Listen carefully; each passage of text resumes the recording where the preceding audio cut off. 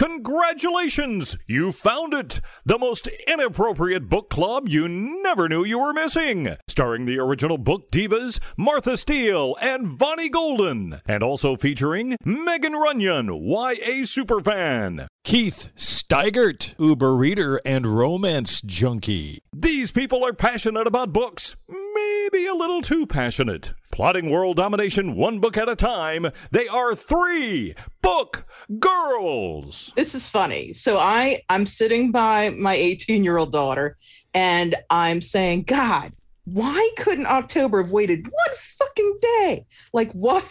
Like, because I'm like, I said, Martha sent a text saying, oh, it's horror month. And I'm like, I know. And I said, Martha sent me a text saying it's horror month. But I didn't say it like that. And my daughter was like, it's horror month? And I was like, no, if it was horror month, I'd be good. But no.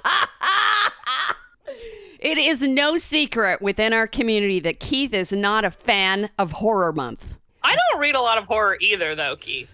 But really. As you can see, Which am wearing my 3... because it's an audio. I'm wearing my 3 book girls October Reads shirt, which has a dancing skeleton on it. It is cute. I love it. But you know what, Keith? We don't have to read super horror because Martha doesn't read romance in February, so... Hey, I said you could read whatever you want as long as it has that theme. No, That's it's true. good. I read suspense. I know, I'm just giving you a hard time. Suspense is kind of... Thriller is kind of horrific, sort of. Well, yeah. I just can't handle the Yeah, gore. thriller counts. It doesn't have to be gory. Speaking of thriller and horrors, Holy Jeffrey Dahmer on Netflix. You know what? I just finished it, and I gotta say, the dude who plays Dahmer is so creepy that I don't even want to watch it. I mean, he creeps me out just looking at him. Yeah, I didn't enjoy it one bit because it's almost what is like his name? Being in the room with a freaking killer. It is not a pleasant thing. Is he never going to get work again now? I would. Oh no, he's already famous. Dude, I wouldn't fucking hire him. It's like now everybody thinks he's a serial He killer. started on like Disney Channel, and he's Quicksilver in the Marvel movies. And so, I like, love that some Disney teeny bopper guy is now a serial killer. This is the second time a Disney star has played Jeffrey Dahmer because Rosh Lynch played him in My Friend Dahmer. So it's real. Everyone's like, and there's like a meme that's like, what the fuck is Disney doing to their young actors? Because you had Zac Efron play Bundy, you had Ross Lynch play Jeffrey Dahmer, and now you've had Evan Peters play Jeffrey Dahmer. That's what they need to do to get adult roles. Because everybody's like, oh, yeah, you're cute and you sing and you play basketball. So they need to say, dance. oh, look at me. I'm tough. I can play a serial killer. That's exactly. Well, Evan Peters, though, has had a good career. Like, other than, like, because in the Disney shows, he was kind of like the quirky, like, friend next door kind of. Like, he was not the Zac Efron.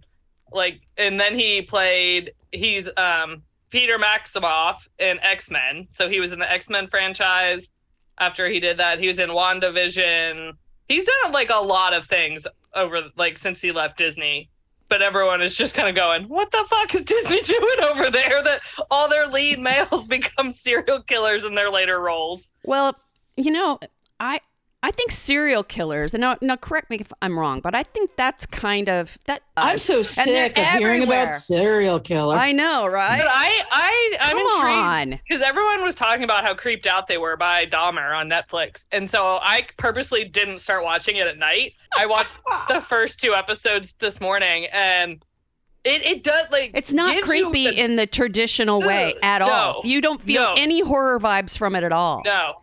It's more like terrible things. The guy is just imagine the most socially awkward kid you've ever been in class with in your life. Yeah. And having to watch him for 8 episodes. You know something's up with the guy. He's creepy as fuck, but you don't know what it is. And it reminded me of so many people that I've known over the years that's what creeped me out. Not the guy or his story. Because, it's horrific. And now you're like... Well, I don't know about you guys, but true crime scares me more than regular horror novels because that shit's true. That stuff happens. Yes, it is. It makes me not want to pick up Hitchhikers. Well, you should not do that. It makes you not want to write to prisoners anymore. I know. Why do you think I quit? started reading true Bonnie's crime, over and here I was writing to like "Damn." BTK. Hey, how you doing? Everybody needs a friend. Oh, but so my friend Andrea, her sister watched Dahmer like the day it came out, and they were texting back and forth about it when we were at work.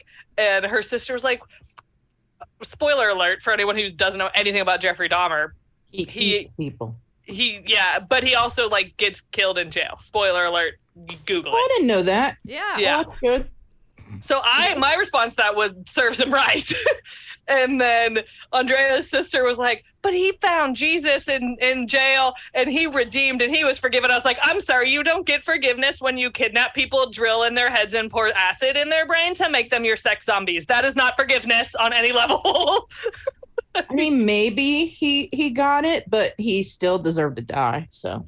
Right. But we had a whole debate. I was like, I made Andrea give me her phone because she like couldn't text it the way I was saying. I was like, give me the phone. I was like, no, you don't get forgiveness when you try to make people your sex zombies by pouring acid in their brains. Doesn't work that way. I don't know. Wait, seriously? Yeah, he used that to was drill that was holes in I their thought head. he ate people. yeah, but it was so he did weird. eat people. He did all those things. That was a pretty creepy scene. That one scene. But Yeah. but what I'm saying is that, people's morbid fascination, and mine included, I guess, in that, we're just ghouls. We just want to see what's up with all the creepy, weird shit that people do.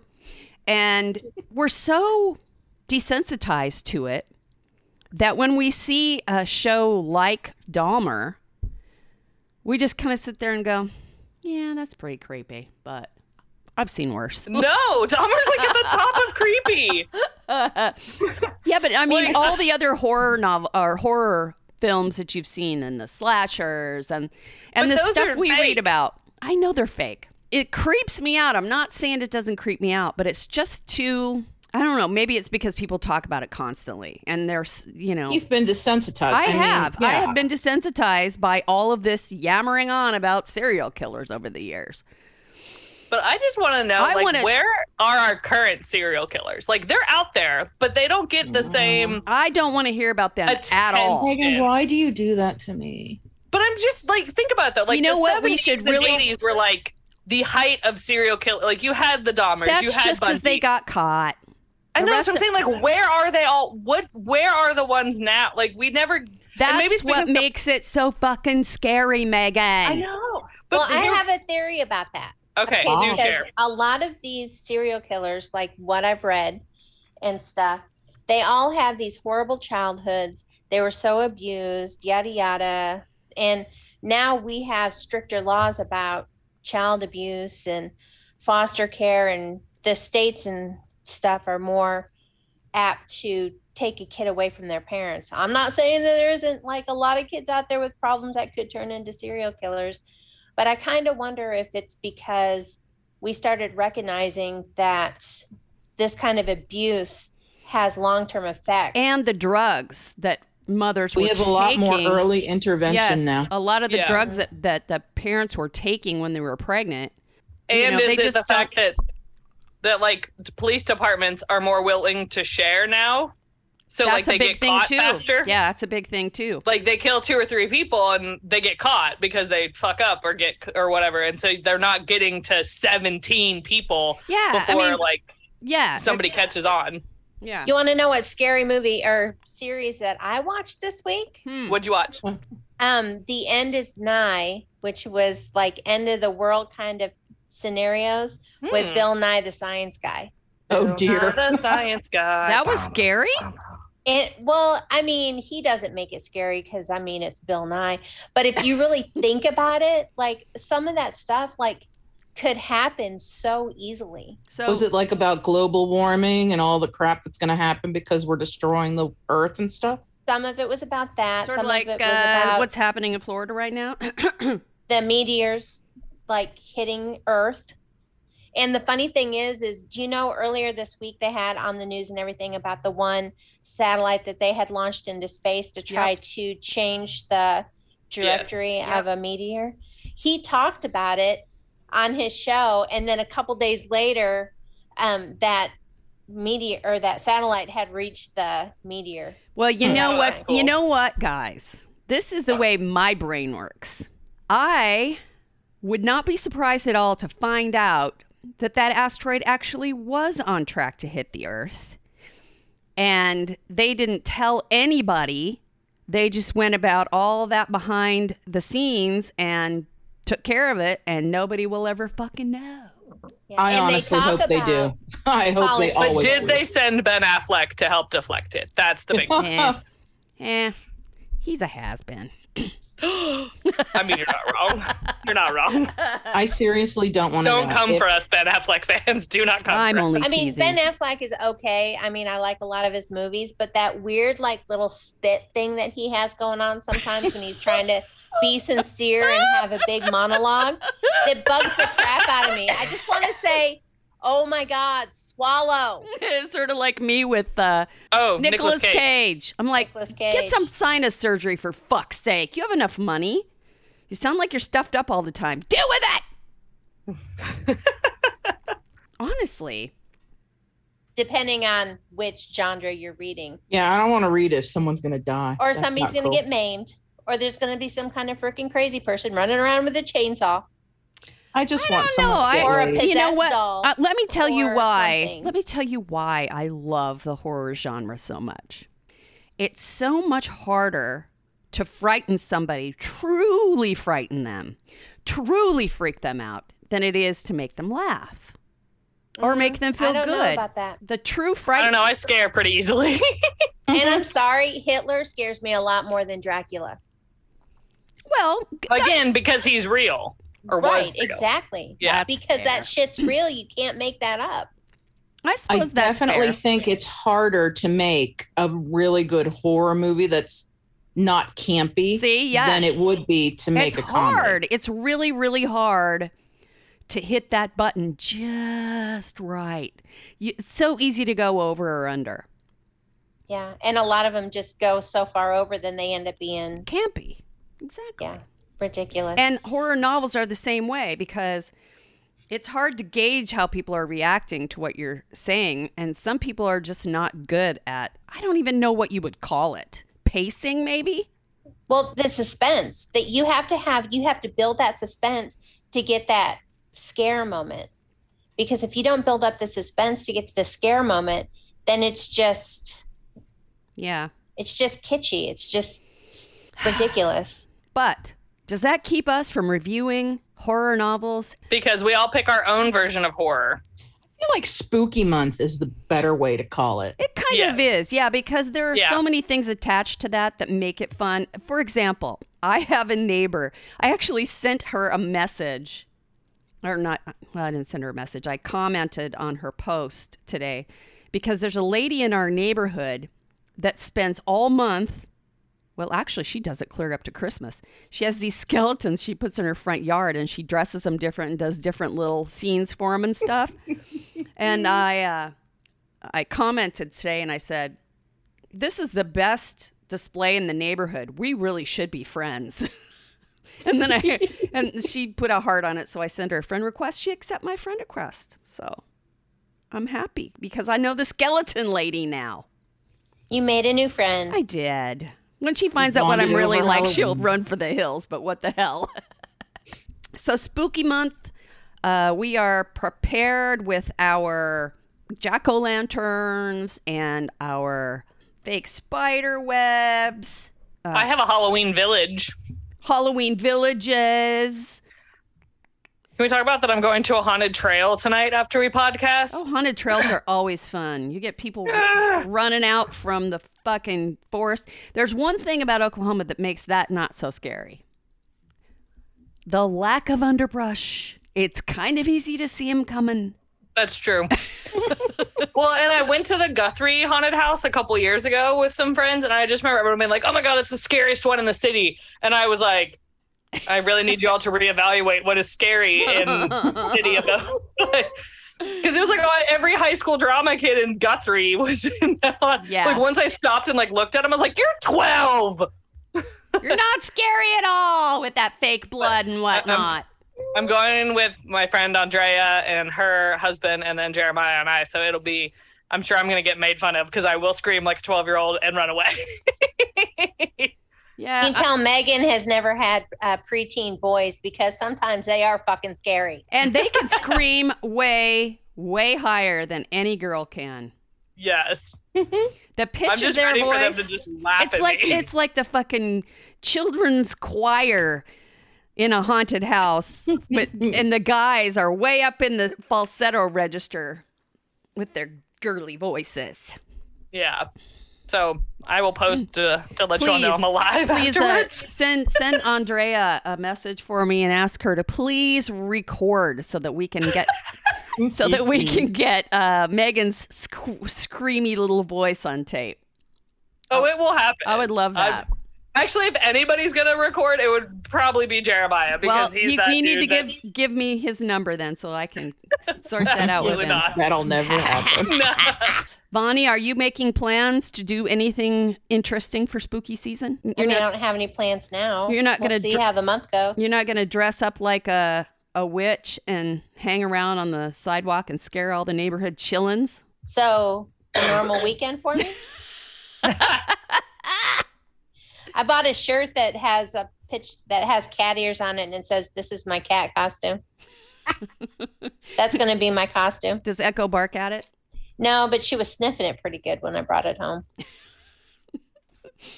It smells like pussy. Sheesh. Did anybody else watch Hocus Pocus 2? No, but I bet you I've never did. seen the first one. So, what, Keith? Even I've seen the first one. Get out of this podcast until you. You guys, I don't think you understand. I've never really cared for Halloween. Yeah, but it's not scary. It's just so fun. Good. Yeah. The new one is pretty good. The new one, I told somebody we were talking about it, and I said, it's missing the grit of the original. And then I was like, but really the grit of the original was just the early 90s. Yeah, exactly. Exactly. And those teeth on Bette Midler. Oh, yeah. Yeah. I can't even do that because I can't purse my lips the way she does. But it's good. I thought they did a lot of really good odes to the original. It was good. I liked it.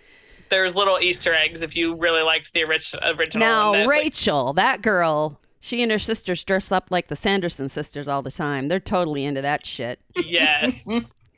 I was thoroughly happy. Like, there were a couple times, when you're watching something and like something's like an Easter egg for something that came before it, and you're just like, that's it. I saw it. I caught it. Like, I had so many of those moments last night. It was so fun.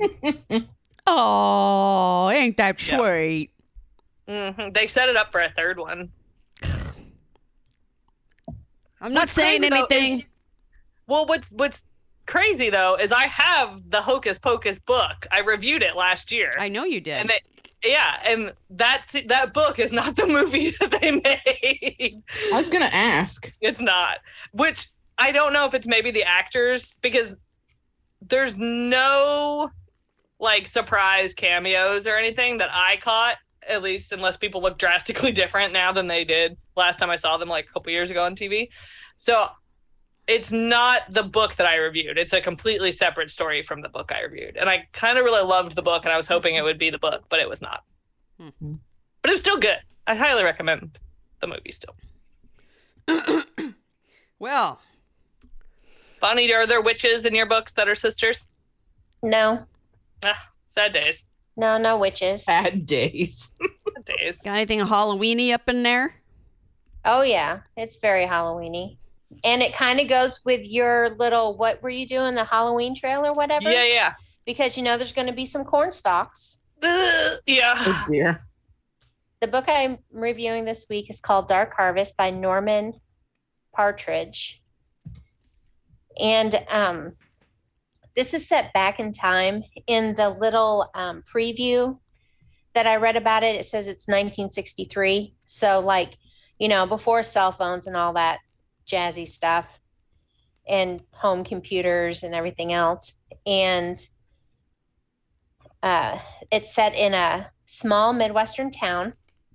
And what happens is every Halloween, there is this thing that they call October Boy, and he rises up from the cornfields with a butcher knife and tries to make his way into town And there's like this tradition that all of the teenage boys team up and gang up, and they try to kill the October boy while the October boy is killing them. This sounds like a very Midwestern thing to do, actually. It's very... This is on brand. Yeah, so everybody is both the hunter and the hunted. For some reason, everybody or October boy is trying to make it to this church. That's like his destination.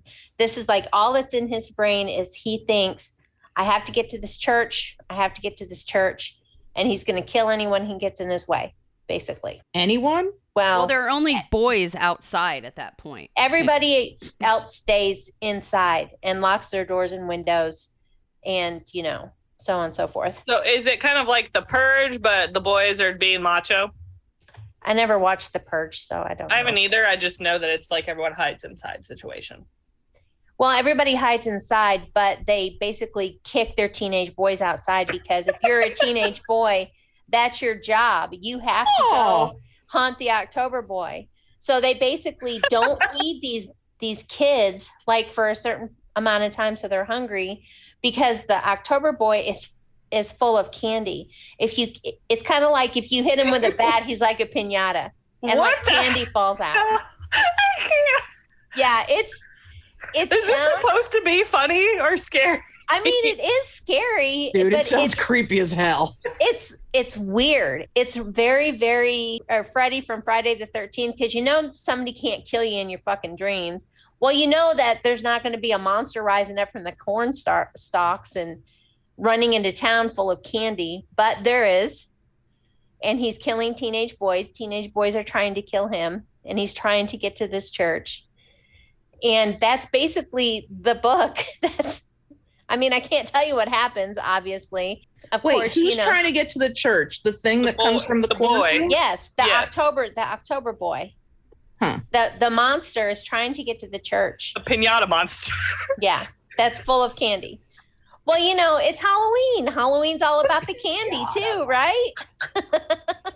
Think about that next time you eat a candy corn. Where do you think that came from? Mm-hmm. I just picture will he never come back? No, he still comes back every year. Oh, that's garbage. Every year he rises from the corn store, and he's like the scariest great pumpkin ever. His head is a pumpkin. Oh shit.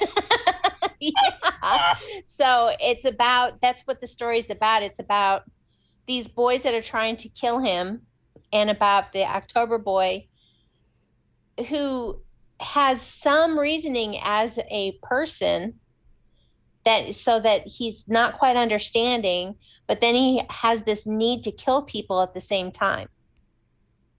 And he doesn't know why he needs to get to the church, but he needs to get to the church. So there's I have so many feelings about this book. Really? Seriously? I have so many questions. I had questions too, to tell you the truth, because they don't explain a lot in it. But believe it or not, this actually made a cute, scary little book because it wasn't like over dramatic. That's what I don't like. I hate it when they over dramatize the murders. And this is not over dramatized or anything. And it's a good slasher movie type book. And it was going to be a movie. Yeah, they are making a movie of it, which I didn't know until I was trying to look up more information about the book. And then I found out they were going to make it a movie. Which means Mr. Keith is going to make me watch it. I'm just still really trying to wrap my head around the fact that he's a piñata monster. Well, it's kind of like, it's almost like the October Boy has a keeper. Like there's this guy that when he's rising up and he's becoming the monster from the cornfield, I think he's the one that kind of like puts the candy as he like stuffs him with candy basically and puts the pumpkin on his head. I mean, and then says, go. There's a town. reasoning behind the person who has to do it, but I can't tell you that without giving away too much of the book because you find out at the end what the cycle is. It doesn't totally explain it. I think it's funny that Megan's big problem is that it has candy in it. And I'm more like, these people are like saying, okay, teenage boys, get out of my house and go die. Well, really, the candy, he uses that to his advantage because, these boys are starving. They're hungry. They're teenage boys. So he will bait them with the candy and then attack them. I'm just like picturing all the hockey players I went to high school with in a cornfield in Indiana, like with hockey sticks trying to kill a pumpkin full of candy. And I'm telling that you. would all, honestly, but the that's going to make pumpkin a great bites movie. back with a butcher knife. I'm sorry to this author. I'm sorry. It sounds like a clever idea. If you read this, Megan, and I'm horrified. If you I'm read like this horrified. book, Megan, you would not be laughing. That's all I have to say about that. Okay. I mean, it's a short read. I would not give it a full 5 stars, even though I did like it, because it doesn't explain anything. I don't know why this cycle is happening over and over again. I don't know if they're trying to set it up to make a second book so they can explain the history behind it, maybe like a prequel. So that's why I went on the internet to look up more information, because I'm like, all right, did they explain it and I missed it or what? But yeah, I mean, if you just want a real quick, fast read that has some really holy shit moments, it's pretty good. It's a really good little read. I enjoyed it. And that again was called Dark Harvest by Norman Partridge. It was like an urban legend come to life. Yeah, basically. That's what I liked about it.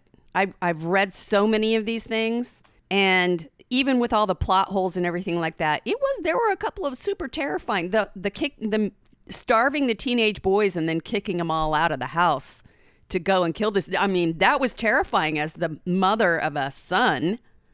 Well, yeah, and to mine tell you would the be truth, the first to die. Mine would go out of the house and be killed on. They're so hungry that they'll just instant. do anything to get food. It's just. And see, I didn't really particularly care about that part of the book, about reading about how they lock them up in their room and don't let them out. Yeah, it was because mean. To eat. Because then, I mean, I'm just thinking, okay, child abuse. Hello. Yeah, there's a lot of plot holes. I agree. But for a Halloween story, I thought it was excellent. Yeah. Because it was it was short and it felt like an urban legend type book. And it got right to the point. It did. It got mean, right to it. There are going to be a lot of teenage girls that don't have homecoming dates that year. Yep. Maybe that's the way they keep the population down. Oh, we don't have to worry about premarital sex here because we don't have any boys. If they kill the October boy, They can win leave a town. prize. No, they can leave town because for some reason the kids in this town, nobody can leave this town, and they think the only way that if you were a teenage boy, you'd get the hell out of Dodge. Yeah, Like- they win a bunch of money, and they all want to use this money to leave, to get out of town. I don't blame them. So who wants to go next? Keith? My book is not at all short.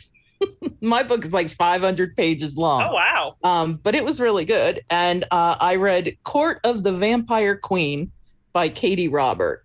Whoa. You read a vampire novel? Oh, but wait. See, anyone who knows who Katie Robert is, she is like the smuttiest author I've ever read. And I'm like super here for it. So, and I've never reviewed one of my insanely smutty books, but here we go. Here we go. 5 So- Megan blushes. It's a good 4. Oh, This is a story about our main character is named Mina and her father. So all the vampires kind of live in their own covens. I don't know what the word for it is. It's probably not a coven because that's a witch thing, but all of the vampires kind of live in their own nests. And there are 7 vampires who can be traced back to like the very original vampire. And they are very important and they have insane powers.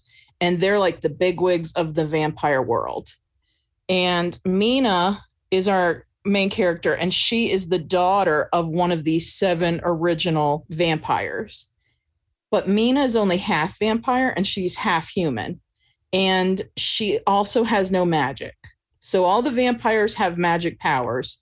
Obviously, the 7, one of the 7 have really hardcore powers. her father, his big power is that if he speaks, he can coerce you and you have to do what he says. And because Mina has no magic, she is treated really badly her entire life, and everybody looks down on her. So she reaches like the age of like 19 or 20, and her father, another one of the 7, he has imprisoned in this guy's house. His name is Malachi. So her father has imprisoned Malachi in his house, and Malachi can't ever leave. And Malachi hasn't had anyone to snack on in 100 years. So he is starving. And grumpy, I'm sure. Oh, and grumpy. So that fits into a little bit of a theme we got going there. Okay, hungry guys. So yeah, Malachi is almost at death's door. He hasn't eaten in 100 years. He's really hungry, and Mina's father sends him to his porch as a gift to him. And basically, he coerces her and makes her go and give herself to Malachi. And her father thinks that what will happen is he will drain her. Maybe he'll use her for sex, but then she'll be gone and he won't ever have to deal with her again. But Malachi takes a liking to her, so he does not drain her. And he also has 2 really good friends who show up at his house from time to time. And as we go on, you find out all these things about, and his 2 friends are also one of the 7. So they're very powerful, and their big goal is to try and break Malachi's curse so that he can leave his house. And they find out all these different things. Her father turns out to have like a really awful motive for wanting her dead, because it turns out that she's more powerful than you would think, even though she doesn't have magic. And the whole book is pretty much her trying to figure out, her father is a terrible, terrible dude. Nobody likes him. He's awful. He's just power hungry. And the fact that he can make anyone do anything by just speaking, it's really difficult to kill this dude, because all you have to do is come within like hearing distance and he can just tell you to kill yourself or to do whatever. So that is the book pretty much. They are trying to figure out how to defeat this guy because he's just really not a good vampire. And apparently these 3 are. But I mean, in between, there's a whole lot of sex happening because, I mean, the vampires have sex with each other because, I mean, they've been around for hundreds and hundreds of years, so they don't have any problems with like LGBTQ issues or any, like they're like, hey man, love is love and we'll just have sex with anything. And this is a reverse harem, which means that basically she gets to have sex with all the vampires, and sometimes they all have sex at the same time.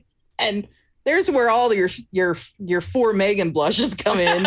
Is she like the queen of the, like, is her dad, like, she's kind of like the princess of the I mean, in theory, kind of. She would be. And yeah. She's his oldest daughter. So she would be the heir, except that she has no magic. So everybody thinks she's just awful. Oh, see, I was gonna say it's good to be queen, but she's only the princess. But it's still good to be the princess. But if he dies, she's the heir. Right. But no one, not even anyone under him in the nest, wants that to happen, because not having magic as a vampire is like being a second-class citizen. I mean, that's just an awful, awful existence, and nobody respects people that don't have magic. Gotcha. So that is the entire quest, is that she wants to get rid of her father and become the queen and have a happier existence for all vampires. But I mean, to get there takes 500 pages. Oh, Jesus. But the plot moves really quickly, and there's a whole lot of smut to look forward to in between. There you go. But I love this author. I'll tell you what, I was really concerned that because it was so long, and I was like, I don't know, man. I don't know that I can do this. But once you start reading, 500 pages went by really quick.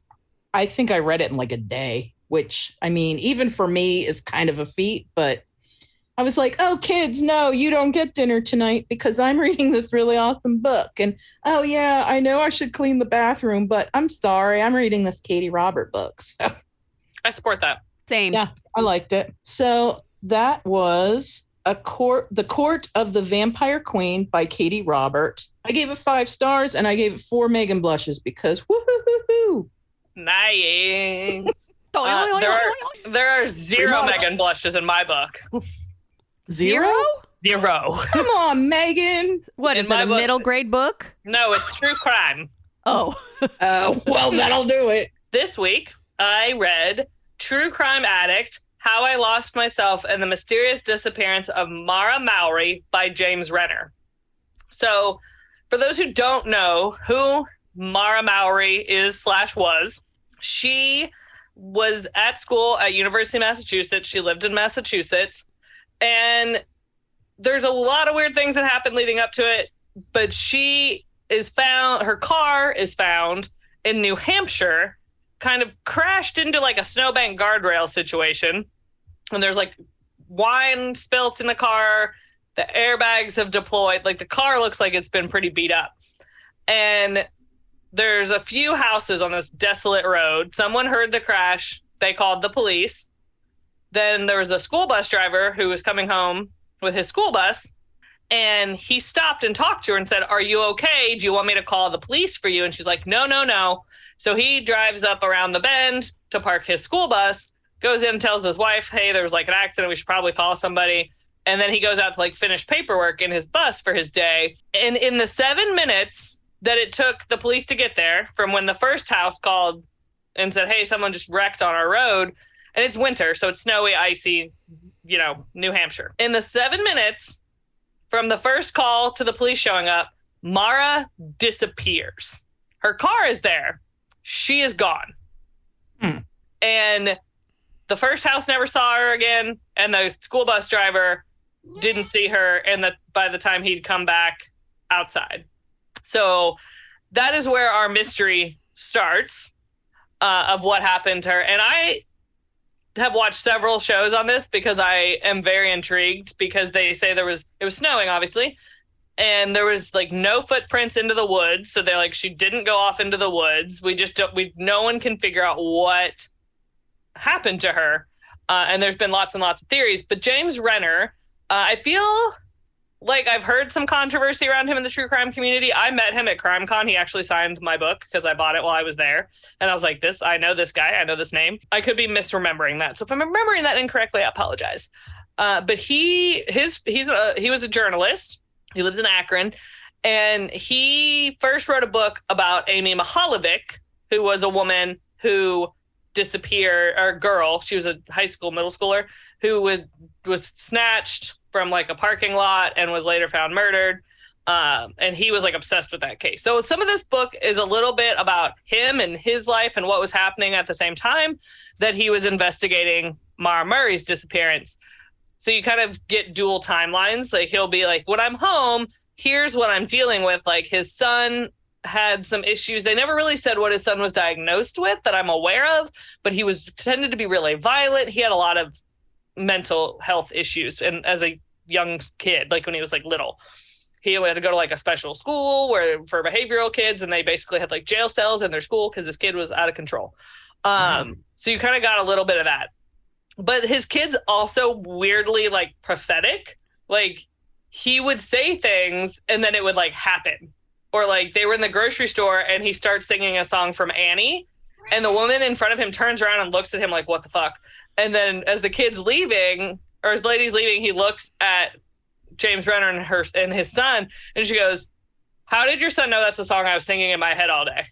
And it wasn't just like he like picked up the song, like just started randomly singing it. He picked it up like right where she was singing from. So there's weird things that like his son will say to him that all of a sudden like happen. At one point, his son's like, "Do you want to go to jail?" And his dad's like, "No, why?" And he's like, "No reason." And then like chapters later, James Renner ends up in jail because he was decided to try to pick a fight with the judge about his sister's stalker, and he ends up in jail. So there's like all kinds of kind of odd things that happen with his son and him. But he spent a ton of time investigating this disappearance. He would try, and it feels like, and again, all these books are kind of one-sided because you're not hearing from the family in his book. But in this book, it talks about how the family was fairly uncooperative, at least with him. And I kind of got the impression that they were also uncooperative with other media outlets, which really puzzled a lot of people because, you know, your daughter's missing. You think you'd be really forthcoming with information and trying to like get the word out and tell them what's going on. And it just kind of felt like, at least from his perspective, that the family was hiding like her past, that she maybe had some issues. Like they talked about a couple times that she had stolen things. She stole credit cards. There's lots of things that Mara Mowry did before she disappeared that are not kind of that, like, you know, American girl image that they really tried to put out there when she was first missing. They're like, look at this American girl, like this all American girl from Massachusetts is missing. So then as they started digging, they'd find out like, well, she went to West Point and she left kind of mysteriously. There may have been some issues at West Point that he implies. And I feel like the family has addressed this. I feel like her sister Julia has a TikTok that I watch fairly regularly when she talks about her sister, that there's been a lot of implication, things implied allegedly about Mara's relationship with her father and maybe not being the healthiest of relationships. None of which has ever been proven, but it was a lot of the talk that they just felt that the family was withholding things and making it harder for the investigators to do their jobs. I don't remember ever hearing that in the other shows I watched, so it was kind of different hearing what James Renner thought. I feel like now I need to go back and watch a lot of these documentaries and see if I get the same kind of vibe. But he had kind of almost one of the first like armchair detectives, because she disappeared in 2004. So that was kind of the beginning of the internet to some extent, where he created a blog and he had, you know, internet sleuths and armchair detectives like poring over things, trying to find things. Like they had pictures of the items in her car, and they zoomed in on her Shaw's card, which is basically like a Kroger card. And we're trying to see if they could like pull up the information on the card online to see who it was registered to, and they're like all this stuff. So it's really interesting read. It's the great debate. Did she walk away from her life? Did she say, you know, I'm running away? Because she had crashed her father's car 4 days before she disappeared. And then she was acting really weird at her job. And they like escorted her home. They're like, she was like catatonic. She was mumbling about her sister. Her sister's like, I have no idea what she was going on about. Like we had a conversation about like I had a fight with my husband, but this wasn't like a big thing. So there's just a lot of question marks of, are people being really honest about what was happening at the time in Mara's life? Or was it she crashed her car and someone happened to drive by that was nefarious and was like, oh, perfect timing, and just snatched her off the side of the road? We don't know. Mara's never been found. But I really liked but I only gave it 3 stars because I did feel like there was a lot of things that made me question, like, do I believe everything he's saying or do I not believe what her family's saying? Because it's hard to tell in books like that, I think. But it was interesting to see what was going on in his life and why he was invested in her case. And it was really just because it caught his attention. And it wasn't anywhere where he lived. Maybe he's the killer. No.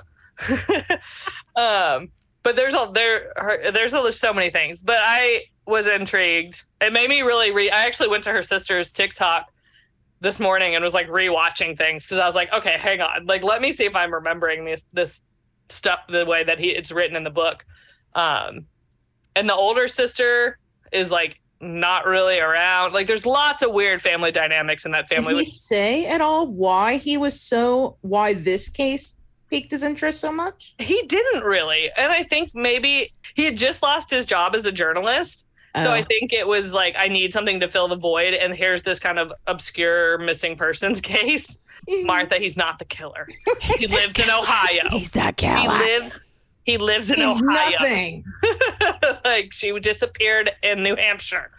But yeah, I think it was more like that perfect storm of he had lost his job as a journalist. He needed something to fill the void. And I don't think he necessarily started out as, I'm going to write a book. I think it just started off as why is this case so weird? Like, there's so many things that just don't make any fucking sense.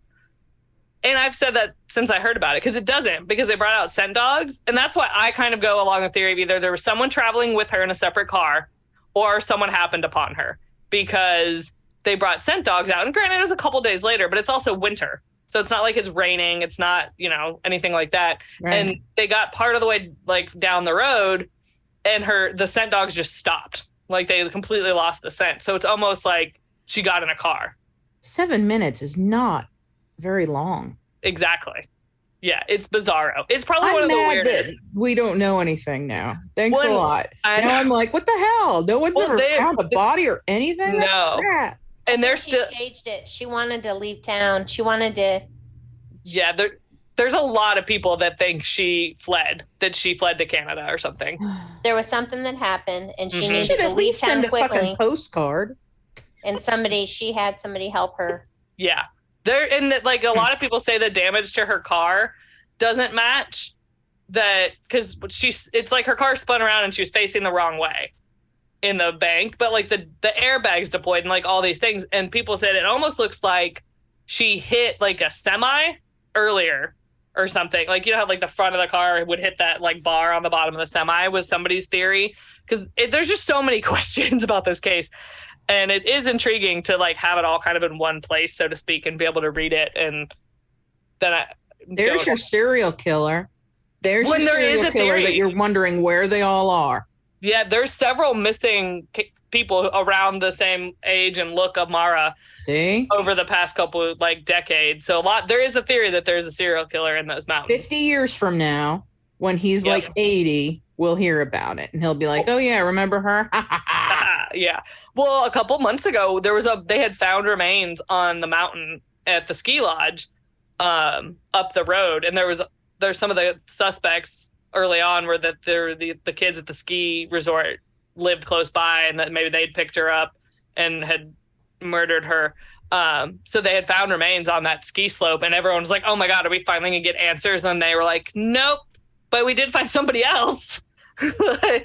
They're like, but no, it's not. I was all excited. I was like watching. I was like Googling. I was like, did they find her? Did they find her? And they still are out there searching for her. Like, her sister just posted videos of people out searching just the other day, like combing through the mountains and trying to find any sign that she's been there. And maybe she did. Maybe she was picked up and murdered. Maybe she just ran away to Canada. I don't know. No one knows. She became wolf food. Human trafficking. I mean, she could be somewhere other country, like. Well, and the craziest part of that case for me is the like you said, the 7 minutes. Yeah. To me, that says somebody else was on that road with her. The odds of somebody driving by exactly when that happens in a like rural road, other than someone who lives right there, seems suspicious. Seems a little sus. But it was seems a little sus to me. You sound like my kids. I know, yeah. But I only gave it 3 stars because I feel like I could have had more of his theories, but I kind of also feel like maybe he wrote it and was a little afraid that somebody would sue him if he gave too many theories. So, and it was written in 2015 or 16. So anything that's happened in the case since then obviously is not in that book. But it was interesting. He's been around a while in the true crime world. I know he's done a lot of different things with ID and different things like oxygen and stuff. But I do question like how much the family really pushed back on media. Like, are they hiding something, or is that just his perception that they just maybe didn't want to talk to him in particular? I don't know. But there's a lot of weird shit in that case. So if you want to deep dive into the weird shit and the people and Mara Mowry's life, you can read True Crime Addict: How I Lost Myself in the Mysterious Disappearance of Mara Mowry by James Renner. Maybe the book girls can solve the Mara Mowry case. Just dive in, ladies. That's never going to happen. No. If any of the book girls will be solving something, it'll be you, Megan, not me. It is one of those cases that gets stuck in my brain. Like, as soon as I saw the headline that they'd found remains, I was like, oh my God, did they find her? Like, are we finally going to know what happened? You're such a fucking ghoul, Megan. God. I just want to know what happened. Oh my God, like, did they find her? She dead? Was she decapitated? Well, then at least her family would have answers. If she ran away to Canada and it's just like, fuck you all. Like, I feel like that's just like, I would Send be a smoke super signal. mad to find out that, I mean, all you have to do is send a postcard from some other place and be like, I'm fine. You know what I mean? Yeah. I don't need to necessarily know where you are, but dude. Yeah. When they talk people to are spending time and like, money. You better be dead. I'm like, terrible. No, but Like, I mean, better you just be want dead. the answers. You just want the answers. Like, it's one of those cases that it's like, and I feel like the vibe of this case is the unsolvedness of it kind of takes me back to like John Bonet. But if I compare the conversations about her father versus meeting At least we John knew Bonet. what happened to her. Like, Yeah, but just like the dynamic of the fathers seem very opposite. Where like John Bonet's father has been very like, we're going to solve this, we're going to solve this, we're going to do this. And like, you know, very engaged, where I feel like maybe Mara's father is like more reserved. but you know what? And Maybe it's he saw what happened to John Bonet's father because he tried to give all this information and That's it true. bit him in the ass. That's true. Or there's family secrets that he doesn't want people to find out, which might be the reason why she ran away to Canada and never wants to be found. I am kind of in Vonnie's camp, honestly. I mean, we may know someday, but And not if she anytime has soon. like a rich family or something, she's not going to send a postcard to say that she's still alive because they'll just hire investigators and stuff and track her down. Yeah.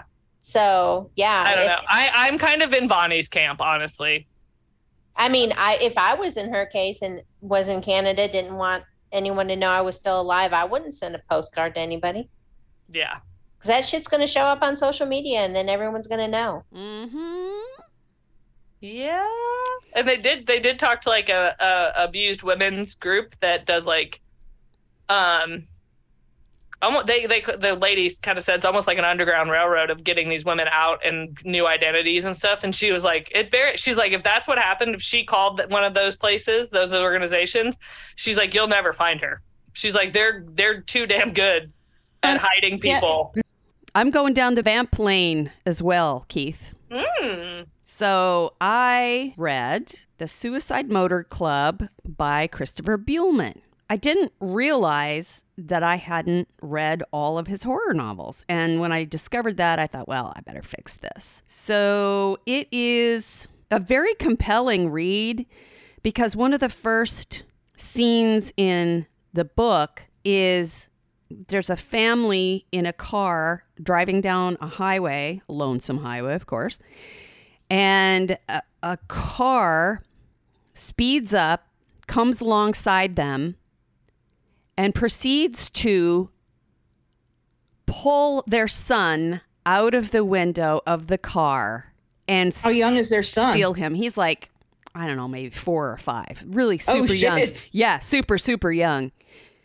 And so from the very beginning, you're totally glued to the book. And basically, it's about this group of roving vampires that hang around the highway and cause catastrophic wrecks and then feed off of the people that are dying. Rude. Yeah.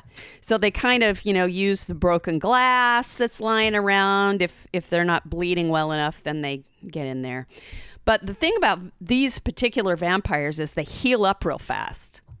So they can get in car wrecks and it doesn't really have a bad effect on them. So the little boy is sort of the catalyst for the mom who actually survives. And she becomes a nun because she just can't get over this whole idea that her son has been stolen by monsters and nobody seems to be able to do anything about it. So she gets sort of roped into helping in this investigation of these vampires. And it takes place in the 60s, late 60s. So it's very muscle car oriented, I'll say that. There's a lot of car talk in this, way more than I could ever want or need. In fact, I found myself glazing over a lot during all of the car talk.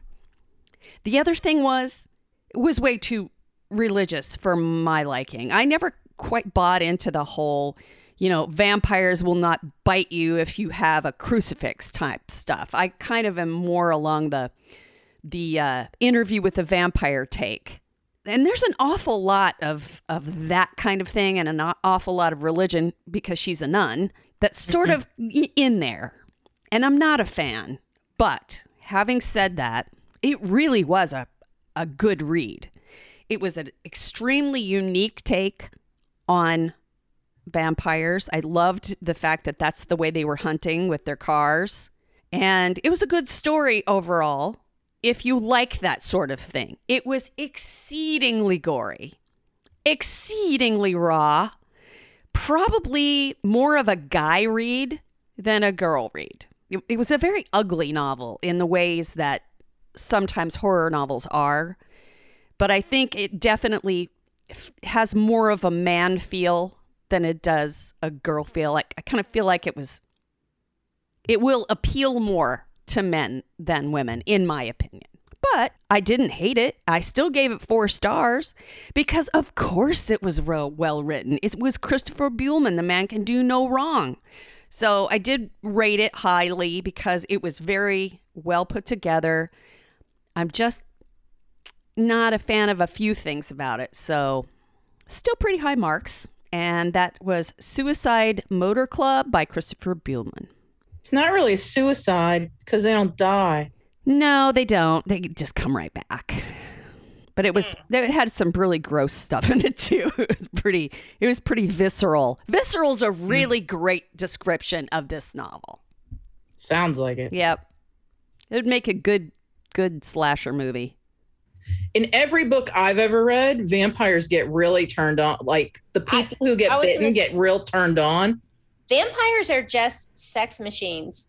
Yeah. I think most. Well, they've had like 800 years to figure it out. Okay, but what's ironic, and I know we've had this conversation with Martha before when we talked about Twilight, is that there's no blood flow. Is that there's what? For vampires. No blood flow? No, because they don't have any blood left in them. It just goes right to their stomach. What's left of it, or soaks through their skin. I don't know how that works. There's no biological equivalent. Do they not have heartbeats? I guess not. No. Yeah. Yeah. So really, it's completely being a vampire is completely illogical. So therefore, you just sort of have to suspend your disbelief completely when it comes to the blood, Megan. Yeah.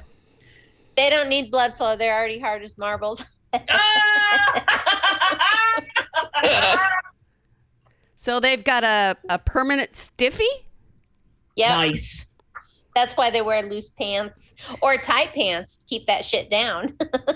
Yeah, I think they're very quick to. That's probably more they're likely. They're very quick on the refraction. Like, oh, we just had sex. I'm ready again. Ta-da! It's permanently up there. Imagine having sex with a Twilight vampire like in their meadow in full sun. I mean, it would just be like a disco.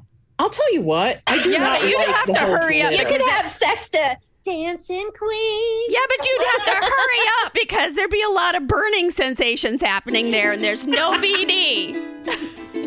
And I think that's going to do it for Three Book Girls. Can't get enough of Three Book Girls? Check them out on Facebook, Twitter, and Instagram. Follow them on TikTok, YouTube, and check out their website at threebookgirls.com. And join the group Three Book Girls Tribe on Facebook.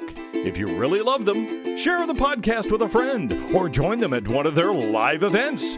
Three Book Girls, a Steel Trap production.